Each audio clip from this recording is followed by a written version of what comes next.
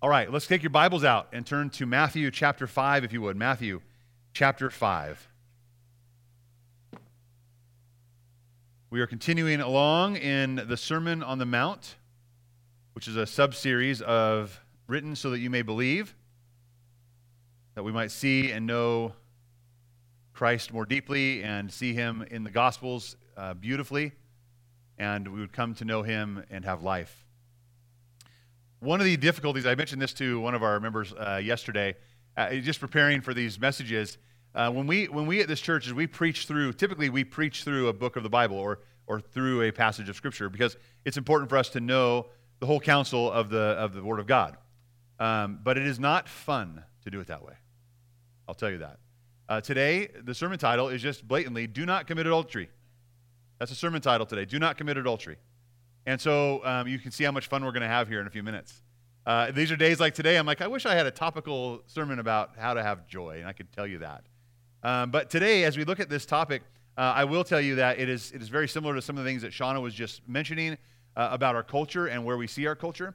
And one of the things we saw several months ago when we looked through the book of Revelation, specifically the letters to the churches in the book of Revelation, I talked about this drift that we see and these minor little tiny course corrections that we make. And just understand and realize this, right, about the drift in culture. If we today make a small little adjustment in our thinking, in our philosophy, in our theology, in our morality, a small little change today, where do we end up 20 years from today? The answer is way, way, way off course. We're talking a ship sailing from Europe to America, right? Off course. That you hit a different continent. Off course.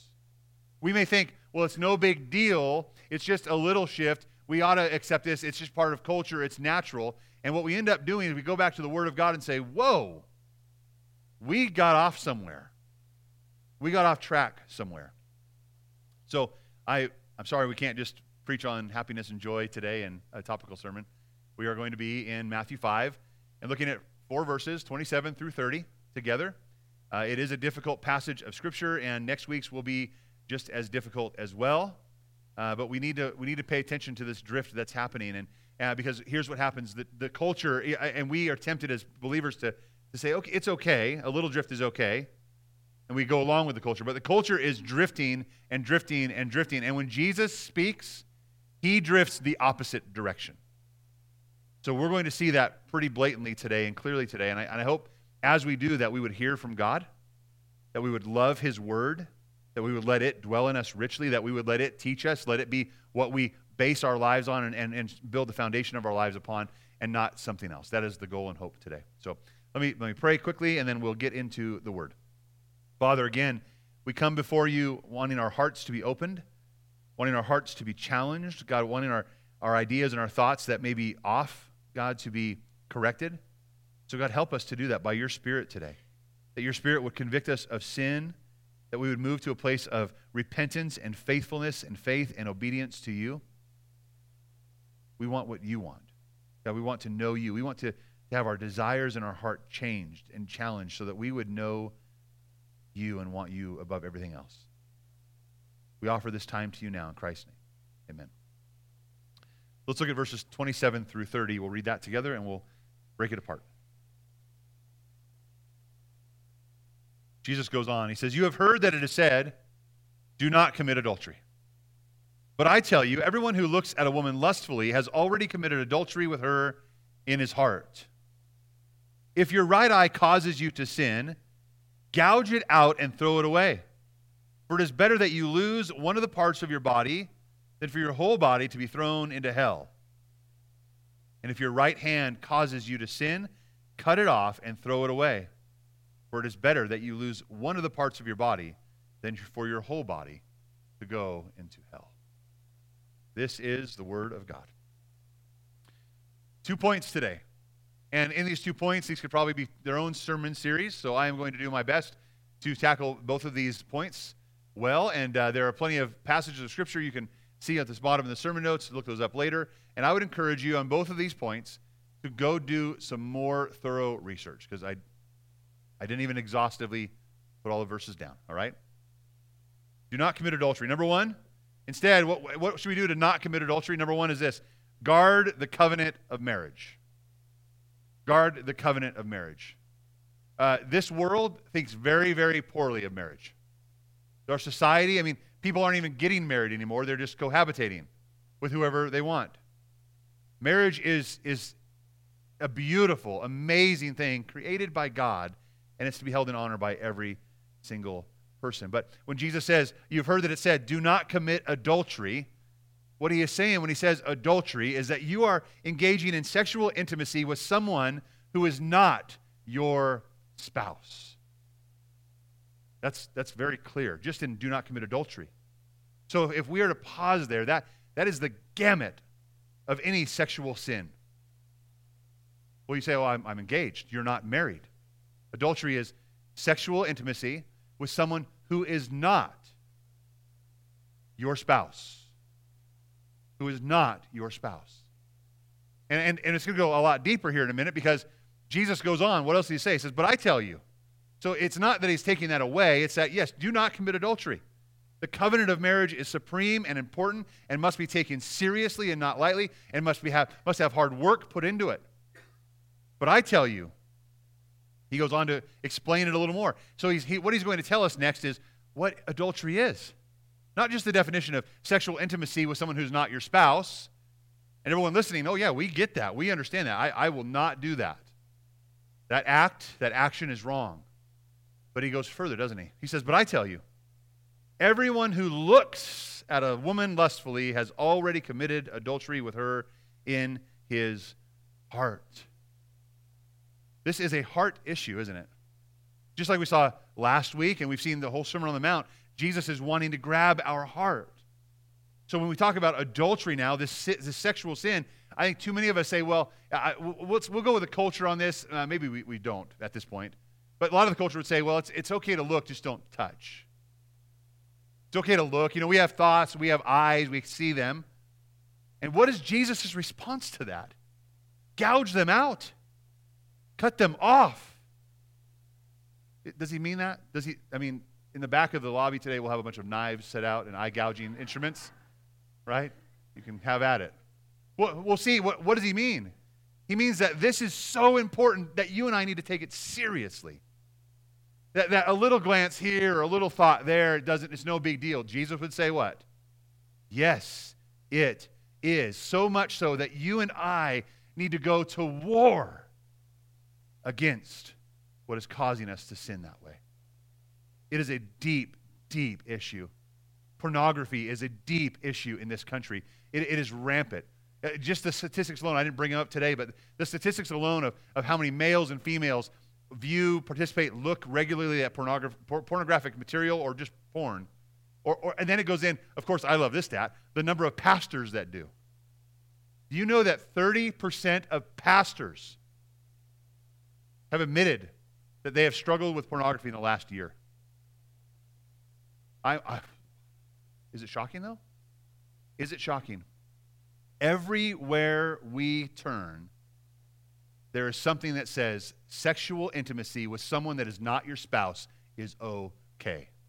Sexual desire, anything that's provocative, that's what we should want. And it's a lie from Satan, and it's feeding something else inside of us. The God-given, created desire that we have for a spouse. There is a God-given desire for sexual intimacy. And I know parents, you're like, man, I brought my kids today. Oh, man. You're going to have a conversation later. I'm telling you that right now. You're going to have a conversation later. God created sex. Did you know that? Thank you, God. Right? But if he created it, isn't it fair to say that he understands it better than you do?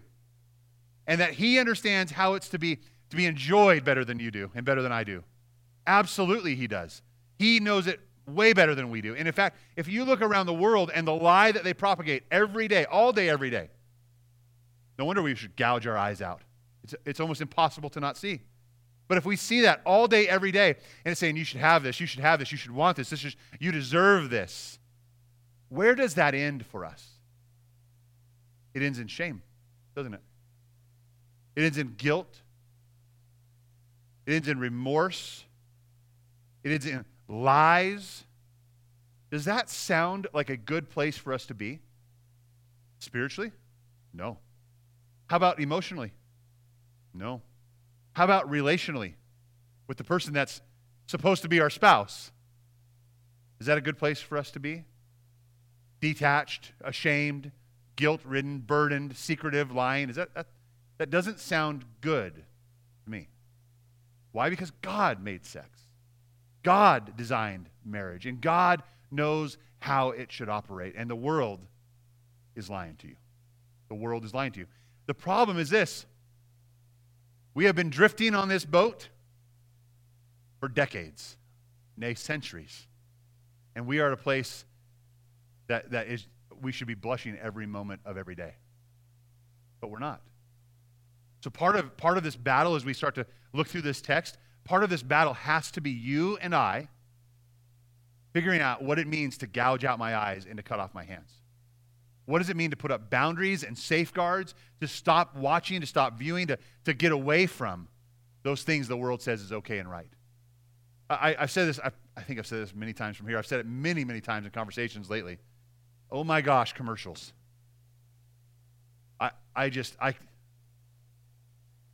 The other day, again, you also have a conversation with your kids, but they're seeing this, and you are too. We mute commercials at my house because I just don't want any of it there. And there's a little puppet from a Disney movie called Pinocchio. And this puppet it's muted on my screen. And it's like, oh, there's Pinocchio. And you see his nose grow. You see it, and it is, oh, and we had a conversation with our kids. Someone was over, and we're like, well, do you know Pinocchio and why his nose grows? And it's a great opportunity to have a conversation, isn't it? Don't lie. We tell our kids, we shouldn't lie. This commercial was not about not telling lies. This was about men's erectile dysfunction. And Pinocchio was the player of the day. Are you telling me that my attention needs to be caught? Or are you trying to catch someone else's attention? This world is doing that. Do you understand this? Today, even as I approached this message, I feel it right now. I felt my heart getting riled up. Because I feel like we've been lied to so much and for so long, and we are blind to it. When Sean was talking about the importance of Christian education, the importance is really discipleship of our children. You know, we can absolutely send our kids to be missionaries at school, at a public school, but they are a secular school who they are teaching religion, not Christianity, but a secular religion. And they are getting that for 6 hours, 8 hours a day. Without us, it is so important we disciple our kids because we are where we are today because of this drift. Now, there are conversations, and I appreciate Shauna saying that maybe it's not mountain scholars for you and your family, but there are conversations we had about how we help our children and how we disciple our children. The conversations I'm asking you and telling you need to have with your children aren't because I said so, it's because God says so. You and I need to be, as parents, talking to our children about these things. What is right? What is wrong? What do we teach them? What do we allow our young men and young women to wear? What do we allow our young men and young women to see? How do we allow our young men and young women to treat one another? Those are conversations that must be had constantly. Constantly. The problem is for you and I, maybe we're adults, those conversations weren't had. And now we are where we are. And we're stuck. What do we do? Well, Jesus says this, do not commit adultery. And that includes do not look lustfully at somebody, because that is adultery in your heart. I want to establish marriage for a moment, because this point is what? Guard the covenant of marriage. The covenant of marriage is to be guarded. A couple things from Genesis 1. We see God's design. He said, let us make man in our image. And he made them. He created them in God's image. He created them male and female. God's design is male and female. God's design is male and female in marriage. One man, one woman, married forever. He says, be fruitful and multiply, fill the earth, have families, pass on this heritage. In Genesis 2, it talked about the wedding, the first wedding. He saw that Adam needed a spouse, a helpmate, a companion, an equal, because the animals weren't. So he put Adam to sleep, and what did he do? He took a rib out of Adam, right? And and he fashioned a woman. And it says the Lord God made the rib and he took from the man, and he made it into a woman, and he brought her to the man. The father walked her down the aisle. First wedding. He brought her to the man, and the man said, this one is last, bone of my bone and flesh of my flesh. This one will be called woman, for she was taken from man. And this is why, here's the design, this is why a man leaves his father and mother and bonds with his wife, and they become one flesh. What do we need to understand about this is that God designed us to be one flesh with one another in the bond of marriage. And that we leave our father and mother. We leave and we cling to a spouse. And sexual intimacy produces oneness in a marriage. And sexual intimacy outside of that marriage does not produce oneness within that marriage. Lust, addiction to pornography or provocative things, that does not produce oneness in your marriage. So what is God's design? It's male and female, one man, one woman, married together. And they were created in his image, to be image bearers of him. The other design is that they would leave and cleave. They would leave and they would bond and be united as one flesh together. Jesus says it in Matthew 19. He says, haven't you read? He replied that he who created them in the beginning made them male and female. He also said, for this reason a man will leave his father and his mother and be joined to his wife, and the two will be one flesh. So they are no longer two, but one flesh. Therefore, what God has joined together, let no one separate. This is the doing of God and the work of God, and God sustains marriage as we humbly and passionately pursue our spouse by God's good grace. And it takes work, doesn't it? It takes constant work. It takes a ton of work for two self-centered individuals to come together and to be one. But it is worth it in every way, because what the world offers is only death and only destruction. And you might say, well, the argument might still be that it's okay to just look, or it's okay to look and act on those urges we have. They're just natural urges. It's just a physical thing, Brandon. It's follow the science. And I agree, but science goes further than just the physical. It goes into the spiritual and the emotional and what it does to our body. Paul writes about this. He says there's still a design in marriage for sexuality. He says flee from sexual immorality. Flee from it. Run away from it. So if you think, well, it's just natural, I have these urges, my wife understands, my husband understands, it's no big deal, I'm not even married, I'll do whatever I want with whoever I want, it's just physical, it doesn't mean anything, you would be wrong. And scientifically, you might think that's correct, but every emotional break and separation and ripping apart that you have had to do in your life because of the adultery you have committed would prove otherwise. That it's not just okay. It is wrong. Paul says flee. Flee from sexual immorality. Every other sin a person commits is outside the body. But the person who is sexually immoral sins against his own body. Don't you know that your body is a temple of the Holy Spirit who is in you, whom you have from God? You are not your own, for you were bought at a price. So therefore, glorify God with your body. We're to glorify God with our body. Our bodies aren't our own. They were bought at a price. The price was the Lord Jesus dying on a cross for your sin so you could be whole. Not so you could be one with 300 or one with 3 or one with 10. One with one. That's what God's intention is. One with one. The writer of Hebrews says marriage is to be honored by all, and the marriage bed kept undefiled, because God will judge the sexually immoral and adulterers. It's very, very important. Jesus says, he says, it's not just about the physical act, right? Because then we go back to that. It's okay. It's okay to look. We all have eyes. Can't help but look. I mean, what, Brandon? Do you want me just to go walk around blind downtown? This is not the kind of lust that Jesus is talking about. If we look at this word, the Greek form is a present participle, and it refers to the continual process of looking. So lust is not, man, I noticed someone's wearing something provocative. It's definitely her fault. That's not what this is. Lust is you and I not having self-control, whether you're male or female, by the way. This goes each direction. And you are You're referring not just to an incidental or involuntary glance or noticing, but the intentional and voluntary and repeating gaze in order to fulfill a sensual desire within you. That's what lust means. That's what he means to lust. Do we notice? I tell you what, it got warm here the last couple of days, right? And I've had in my mind, my heart, notice that there are women in our community who don't love Jesus and aren't going to try and love me, and they want to show whatever they have. I'm not going to go tell them how bad they are. That's not because most of them don't know Jesus. I'm going to have self-control. I'm going to avert my eyes. I'm going to gouge out my eyes. I'm going to desire something different, something better. I'm going to desire the Lord Jesus. I'm going to desire my wife. That's what I'm going to desire. Is it difficult? Absolutely. We're called to live in the world, but not be of the world. We're not called to not live in the world, though. We still live in the world. By the way, it's not the lustful looking that causes the sin in the heart, but it's the sin in the heart that causes the lustful looking. So when we start talking about, okay, now, how do we remedy this? Can a blind person lust?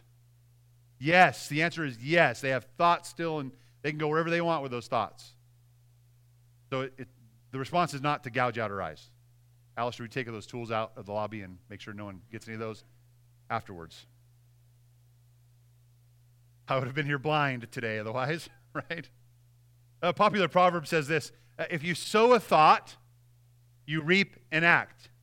If you sow an act, you reap a habit. If you sow a habit, you reap a character. If you sow a character, you reap a destiny.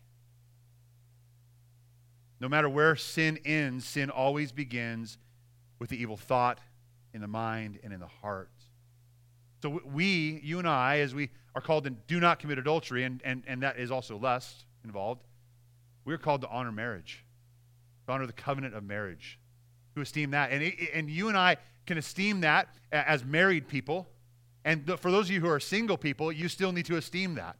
And that every relationship you have and every person you look at is not your spouse. So sexual intimacy, sexual desires, lustful looking, is adultery in that case. So I've loved this verse for so long. Job chapter 31, verse 1. And actually the CSB kind of says it differently. I'll just say it how I have memorized it.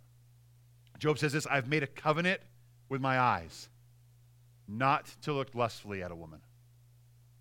That is a life verse for me as a male living in America. That's my covenant. I covenant with my eyes not to look lustfully at a woman. So listen, as you and I approach this and look at this passage of Scripture, and Jesus says, don't commit adultery, and by the way, lust is adultery, we are faced with the necessity of guarding the covenant of marriage. And here's what I know about that. It's very difficult to do that. As a married man, I understand that there are difficulties with that. We are two different people that are one flesh. There's different wants, different desires, different needs, different moods, different seasons in life. And I don't know where you are in yours today. I don't know what's going on in your relationship with your spouse today. I don't know how far away from each other you are, or how close you are today, but the Lord does. And His mandate is this: do not commit adultery. His mandate is this: do not lust after someone else. His mandate is this: do not engage in sexual intimacy, in thought or in deed, with someone who is not your spouse. The covenant of marriage is to be held in esteem. So here's my encouragement to you. If you are struggling, say, I'm struggling. We are struggling. And seek help. Listen, every elder at our church, every Bible study leader, every ministry leader at our church would say, marriage is amazing. It's hard, but it's amazing, and it's important. And we are all willing to come alongside of broken families, of hurting marriages. Why? Because we know that lust, we know that adultery, we know that our attention wandering somewhere else leads in destruction. I only said it here. Was it Amy Rettlesberg at the Mountain Scholars graduation? A quote that her husband gave, and I love it. We think, man, the grass is withered here. It is back, and the grass is definitely what? Greener over there. But the truth of it is this: the grass is only green where it's watered, where it's nurtured. And if you need to do that for your marriage, well, you do need to do that for your marriage. If you're lacking on some fertilizer, come talk to us. Come check in with us about that. It's to be held in honor. Number 2, do not commit adultery, but guard your heart. Guard your heart. I hope we've started to indicate already that this is a heart issue. Amen? This is not just an action issue. This is a heart issue. It's not just an eyeball issue. It's not just a hands issue. It is a heart issue. We look at this passage here, verses 29 through 30. Your right eye causes you to sin, gouge it out and throw it away. For it's better that you lose one of the parts of your body than for your whole body to be thrown into hell. And if your right hand causes you to sin, cut it off and throw it away. For it's better for you to lose one of the parts of your body than for the whole of your body to be thrown into hell. This is a big deal to Jesus, and should be a big deal to us. One of the commentators I read as we looked at this, the eyeball and the hands, what does that mean if it's not real to God? Here's what it means: that when we are acting in our own sensual desires through our eyes and with our hands, that we are causing lust and lustful sexual desires to happen within our eye. That's with the eyeball. And the hands, it's interesting how we think, we use our hands, to commit acts of sin. But we are actually, this commentator said, we are actually, with our hands, stealing something that is not ours. We are taking something away that is not ours and does not belong to us because we are not married to that person. Whether it's by your eyeballs or not, you are stealing, you're robbing not only that person, but you're robbing your spouse or your future spouse, and you're robbing yourself, and you're cheating God and dishonoring God. The matter of the heart, not just the eye or the hand. Jeremiah 17:9, here's the bad news. The heart is more deceitful than anything else, and it's incurable. Who can understand it?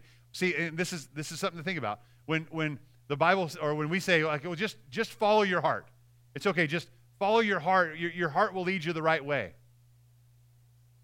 Is that true? I don't think so. I've gotten a lot of trouble just following my heart. A lot of people got hurt by doing that. And Scripture says, my heart's lying to me. Right? There's a battle going on in my heart. I used this passage last week in Mark 7. He said, Jesus said this, what comes out of a person is what defiles him. For from within, out of the people's hearts, come evil thoughts, sexual immoralities, thefts, murders, adulteries, greed, evil actions, deceit, self-indulgence, envy, slander, pride, and foolishness. All of these things come from within a person, and that's what defiles them. This comes down to not only about the heart, but it's about what we desire. So at this last part of the message, I really want to at least give a cursory overview of how to be helpful to this. Because you're like, I just can't help it. Well, I get it. I understand that we are wired in a certain way. But the culture has rewired us. Can I get an amen? And for us to get unwired and rewired back, it's going to take some work on our behalf. For some of us, it might mean gouging out the eyes by canceling your subscriptions to what you're streaming, or canceling your subscriptions to what you're getting in your mailbox or in your email, or deleting your account. It may be unfollowing the people you follow on Instagram or Twitter or Faceworld. Get off of that. Because all it is leading to destruction. Gouge out your eyes by getting rid of that. I would argue don't gouge your eyes out, just get rid of that. It's all over. It's everywhere. I seriously, I haven't even made this conviction known to my wife yet, who's probably listening in the nursery. Hi, honey. But I am going to up my subscription level on all of my platforms so I don't have commercials. I'm done. I'm done with Pinocchio even being muted. I'm done. I am done. I've so many times wanted to sit there with not only a mute button, with a blackout button. Just stop showing this stuff. I don't want it seen. I don't want to see it. And I certainly don't want my kids to see it, but I don't want to see it. I want something different there. Or turn off the TV and go outside and play with someone that's your spouse. Sorry. Be clear there, yeah. About desires. James says this, James 1, no one undergoing a trial should say, and this is a trial, right? I'm being tempted by God, and because since God is not tempted by evil, and he himself does not tempt anyone. Like, God, why are you putting this in my path? Why are you doing this to me? He's not. But, James says, each person, that's you and me, each person, you and me, is tempted when he or she is drawn away and enticed by his own evil desires. It's a desire thing. Why do I struggle with temptation? Because I desire what Satan says it will give me. I desire it. And so how do we get over that desire? Any thoughts? Just how do you overcome that desire? Read the Word. That's practical, good preaching advice. Read the Word. How do you overcome that desire? Okay, you take thoughts captive. Memorize Scripture. This is good. We're going towards some good things. What? Have a plan. Get a plan. Like, what am I going to do? How am I going to flee? How am I going to run? How am I going to guard myself? But at the end of the day, think about the drug trade, right? The drug world. We're at a war on drugs. Where should the real war be? For that. Right? Kids want drugs, and people want drugs. As long as people want drugs, there's going to be drugs to get. And there's going to be a war on drugs. The war is not on drugs. The war is not on porn. The war is on the heart. The war is on what the heart desires. And here's the hard part, but this is what scripturally speaking is called progressive sanctification. Every day, I want to put myself in a place, put myself in circumstances, put myself in the Word, put myself with people, put myself in worship. I want to put myself every day in a place that the affections of my heart and the desires of my heart grow more and more in love with Jesus and less in love with the world. And listen, the world has no problem. It's everywhere all the time. You don't have to put yourself in front of it. It puts itself in front of you. So there's a war for the desire of your heart. And that war is a battle that you have to fight and that I have to fight every single day, whether it's turning off my TV, turning off my social media, getting in the Word. I have to put more of Jesus in me, more of the Word of God in me. And listen, it's not just like, well, it's better to be more versed in the Bible than it is in the world. It is this: Jesus Christ died for you. He died for the same sin we're talking about, the same adultery that you committed over and over, that I've committed over and over in my heart. He died for that. And he said, I can make you whole and I can give you rest and I will forgive you. Come to me and find rest. Doesn't that sound more satisfying than what porn offers or what adultery offers? Absolutely, because that will never give you rest. In fact, Jesus says it's going to land you in hell. That's how serious this is. It's going to land you in hell. It leads to destruction. How many marriages are destroyed because of adultery? Probably most destroyed marriages were because of adultery in some way. And you might think, well, they didn't commit adultery. No, Jesus said they did, right? Not one of us in this room is not guilty or is innocent, right? Not guilty of committing adultery. Not one of us. We have all lusted, sexually desired someone of the opposite sex that is not our spouse. We're all guilty. But there's forgiveness. There's love offered. There's hope offered. There's peace that is offered through faith in Jesus Christ. There is a new heart. You know, it's about changing the desires of the heart, isn't it? We have to understand the root of the problem does not lie within the eyes, does not lie within the hands, it's in the heart. And the eyes can certainly entice the heart, right? But you can still have lust in your heart without your eyes. So the key to victory is not a mutilated eye or not amputated hands. It is a renovated, renewed heart. A heart that is gained first through faith in Jesus Christ and then is sanctified as we grow in Him. Jesus said to Nicodemus, He said, you cannot enter the kingdom of heaven or kingdom of God unless you are born again. You have to be born again. That seems interesting. And what did he respond? He's like, how can someone be born again? How can I go back into my mother's womb? Again, this is a flesh thought. Like, it's just flesh and blood stuff going on here. That's not what it is. Jesus is like, no, it's not about flesh and blood. It's about the heart. It's about the spirit of the heart. It's about God's Spirit convicting you of sin and that you realize who you are and in desperate need for a Savior that is Jesus Christ. John, and you can read this at home more, John 3:3-8 and 16-21. But later on in John 3, it says this is the judgment. The light has come into the world. the truth of God, the beauty of God, Jesus Christ has come into the world. The light is there, and people loved darkness rather than the light because their deeds were evil. Why do we sin? Because we love darkness. Why do we sin? Because your hard heart, your desires. So let God change your heart. Come to faith in Him and say, God, I need a new heart. I need my desires and my affections to increase on you and decrease from the world around me. Change me. Forgive me. Make me new. There is a battle raging. The Spirit of God against the flesh, and the flesh is weak. But we are to live by the Spirit of God from a heart that is changed, a heart that is yielded to God. We need a new heart. Next, we need to know God and have His truth within us. Jeremiah, he says this. Instead, this is the covenant I'll make with the house of Israel after those days. I will put my teaching within them and write it on their hearts. Oh, I need that. God, I need more of your teaching written on my heart. I need more of your word and your truth there. He says, I will be their God and they will be my people.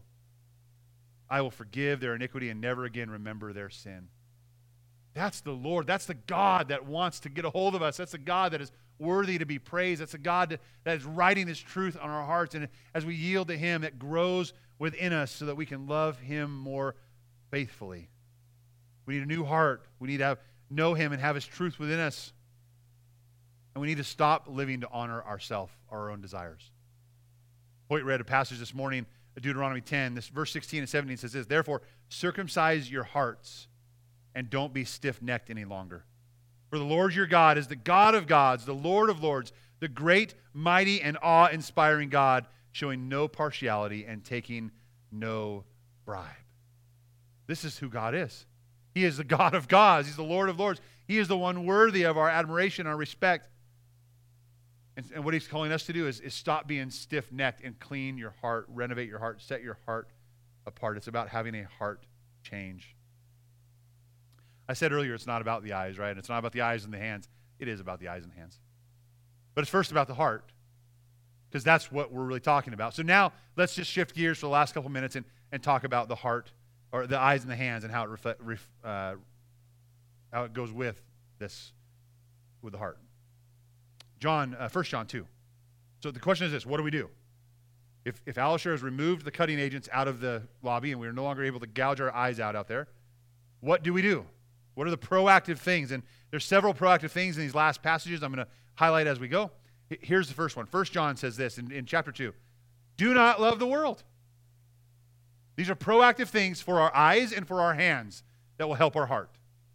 Do not love the world or the things in the world. If anyone loves the world, the love of the Father is not in him. For everything in the world, here's what we're not to love. The lust of the flesh, the lust of the eyes, and the pride of one's possessions is not from the Father, but from the world. And the world, with its lusts, is passing away. But the one who does the will of God remains forever. So, what's proactive? Don't love the world. Don't succumb to the lust of the flesh, the lust of the eyes, and the pride of life. Don't love the world. Instead, love the Father and do His will. 2 Timothy 2:22, another favorite verse of mine. What's proactive? What do we do with our eyes and our hands? Flee from youthful passions. It is not saying, hey, you who are young, run away. It's saying you, everybody, you and I all, doesn't matter what age, we all have youthful passions, the desires in our heart. Flee from youthful passions. And so what else is proactive about this? Not just run away, but then run to something. It says pursue then righteousness, faith, love, and peace, along with those who call on the Lord out of a pure heart, right? Our desire should be a pure heart, right? So what does it say to do? Run away from the world. Run away from the things that are in our hearts that are youthful lust. Run away from those things and pursue, run to love, peace, righteousness, along with people that are like-minded. So it's so important to be here, but it's so important as you head out into the world that you continually run away and run to a family that will have your back. Run to a community, a small group, a discipleship, a mentor that will have your back and can pray for you, can encourage you, can support you, and help you develop a pure heart. That's another proactive thing to do. Again, this is about the change of our desires. If we're struggling with habitual sin, it's because at the depth and core of our heart, we desire it more than we desire God. So part of what our proactive thing should be is going back to learn about who God is and what God has done for us. I love the psalmist in 121. It says this, and there's a proactive part. I lift my eyes. What do we do with our eyes? We lift them. We lift our eyes. For you thinking out there, what do I do with my eyes, Brandon, in real time? You don't double take. You don't have the eye bounce thing where you're like, let me check this out longer. Again, Jesus is talking about habitual, wanton desire with the eyes. He's not talking about, I noticed there was a pretty person there, and no, of course we notice. God made pretty people. We notice and we look away. We notice and we lift our eyes. I lift my eyes towards the mountain. Where does my help come from? Lift your eyes. Why? Because there's help there. My help comes from the Lord, the maker of heaven and earth. He will not allow your foot to slip. Your protector will not slumber. Indeed, the protector of Israel does not sleep or slumber. The Lord protects you. The Lord is a shelter right by your side. The sun will not strike you by day, the moon by night. The Lord will protect you from all harm. He will protect your life. He'll protect your comings and your going, both now and forever. He is our protection. What do you do with your eyes? Lift your eyes. Lift your eyes. Paul would write in Galatians, he says, here's the proactive part. Walk by the Spirit. You who have come to faith in Christ have the Spirit of God inside you. That Spirit is now at war with the flesh, the old nature. And what does Paul say? Walk by the Spirit. Live by the Spirit. And you will not carry out the desires of the flesh. There's a whole passage in Galatians 5 you can look at there. Philippians 4, Paul writes this. He says, what's proactive? Don't worry. Quit worrying. I have talked to so many folks, and I get it. I want to be married. I want to have a companion. My husband died, or I got divorced young, and I just, companionship. Yes, I get that. Don't worry. First, I'll say this to you singles. Jesus desperately, jealously wants to be your one and only. First. And if you cannot be satisfied in Christ alone, then no man or woman will ever satisfy you. Guaranteed. Be satisfied in Him first, and then don't worry. He loves you more than you could ever imagine. Don't worry. Let your request be made known to God. Pray to God. And He says, then the peace of Christ will guard your heart and your mind in Christ Jesus. Don't worry. He goes on, and I love this next part for our eyes.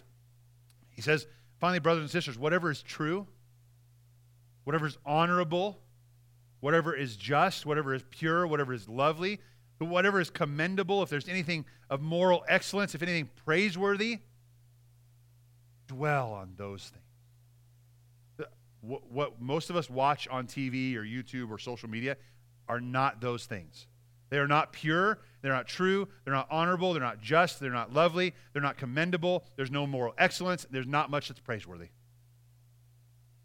He says, well, how do you be proactive? How do you take care of this heart problem and change your desires?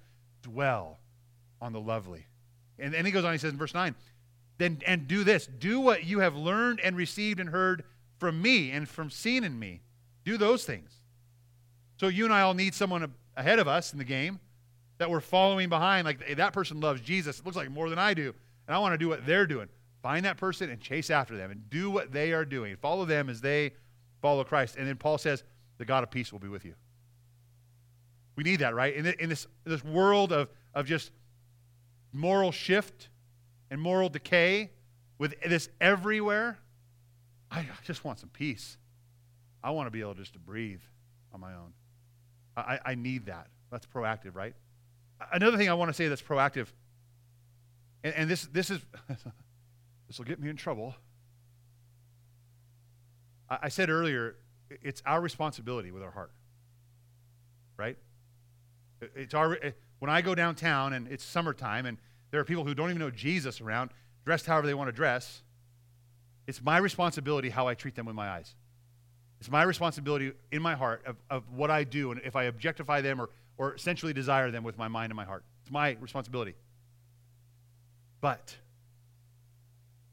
as a man, as a brother in Christ, to my sisters who are in this room, now that you know that adultery is not just a physical act, but a mental and emotional one, please do whatever you can to help a brother out.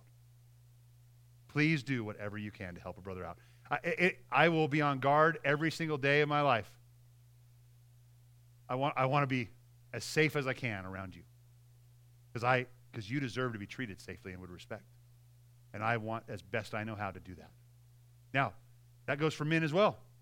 It may not be how you dress, but it may be what you joke about. It may be your nonchalantness or whatever it is that you need to cut it out. Quit the jokes. Quit the sexual degrading. What's that? We need to shut our mouth, right? It's so important for us to get this, that we spiral with the culture when we start to do that. And here's what has happened.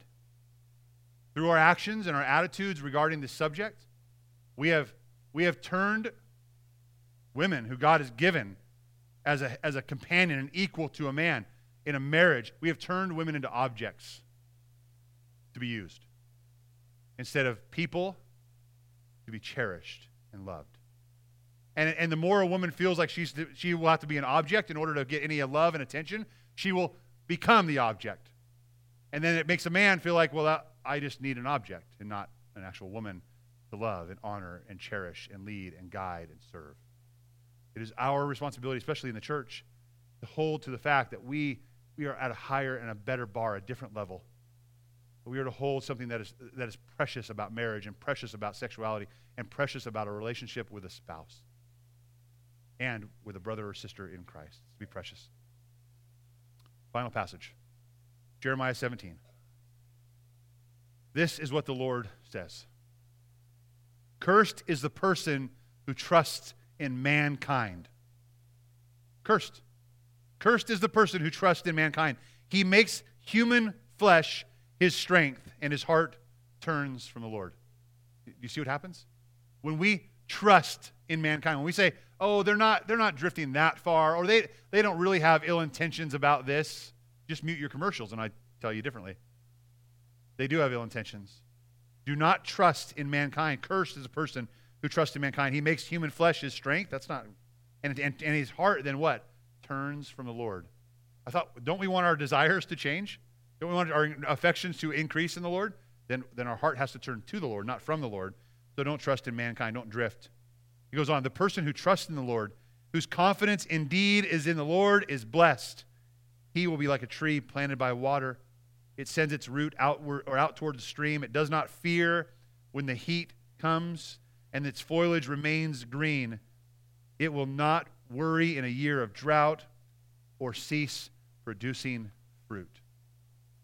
We ought to be a people that are so well rooted in Christ, so well planted in Christ, so well nourished and satisfied in Christ, that the desires and delight of our heart is in Christ, that we are producing a fruit in season, out of season, in drought, when there's heat, when there's not, that there is something special and unique about us because we do not commit adultery, because we guard our heart and we guard the covenant of marriage. So where is your hope?